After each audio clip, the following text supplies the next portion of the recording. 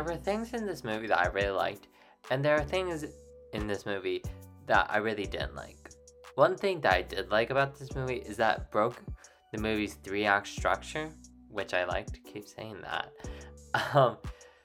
But this made the movie feel more realistic, and also how they treat the ex-boyfriend plotline was very well done, in my opinion. What I didn't like was the main character, and how narrow-minded she was at the beginning. So this movie follows Lucy Hale, played by Lucy Hale, who also co-produces this. She is a violinist who makes this sex to-do list after she's told she's pornophobic. Yeah, and she is. But what's more is that it's about how she shames women who engages in sex work and never apologizes for her words or anything like that. It's not like at the end of the movie that she says how she was wrong and sex work is like important in actual work. But also a major problem is that her boyfriend doesn't give her a pleasurable time in bed, so her mind drifts to other things, which is why she's kind of anti-sex at the beginning. So maybe the guy should be looking into how he does things in the bedroom. But after she's broken up with, she makes her list and goes out and does it. Some important things on the list are to visit a sex shop, visit a strip club, and visit a brothel. So lots of visiting things. I think one of the main things in this movie is supposed to be the contrast between her being a violinist and her exploring her sexuality, with one being prim, proper, and pristine, and the other one being an SFW. Which I think is a little weird, because I thought the movie was going to have more of a, better commentary on sex and sexuality in our modern era, but instead it's pretty flat. Lucy doesn't really change from beginning to end, and I thought at the beginning she was insufferable because she would learn her lesson.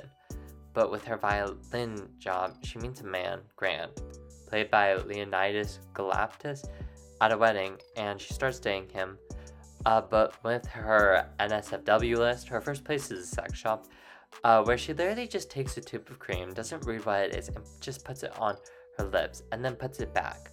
Not only is that nasty for her to do, but it's also stupid that she doesn't read what it actually is, and it's kind of gross and weird that she uses it and then puts it back.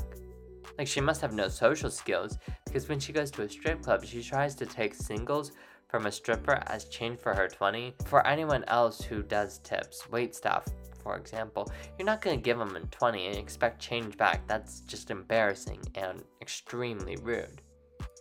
Also, before we get to the brothel, we have to talk about the relationship with Grant.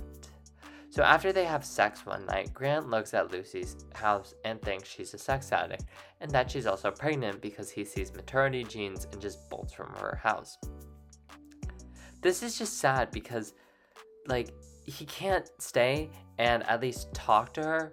No, he just ghosts her. When he comes back into her life, it's kind of embarrassing because he just easily saunters in, and Lucy is fine with it. And the last thing with her and her going to the brothel, where she applies to be a prostitute, it's not even for a good reason, just for her to explore it and not really get a better understanding of a job, which sucks because it's just making sex work kind of more taboo than it already is.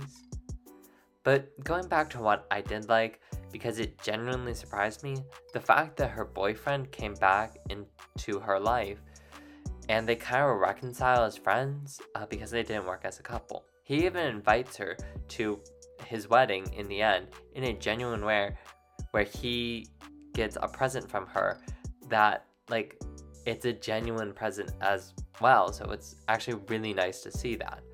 But in all, A Nice Girl Like You is a movie to skip because there isn't enough good to justify the really bad aspects of this movie, unless you're looking for a trash movie. But if you're not, skip it.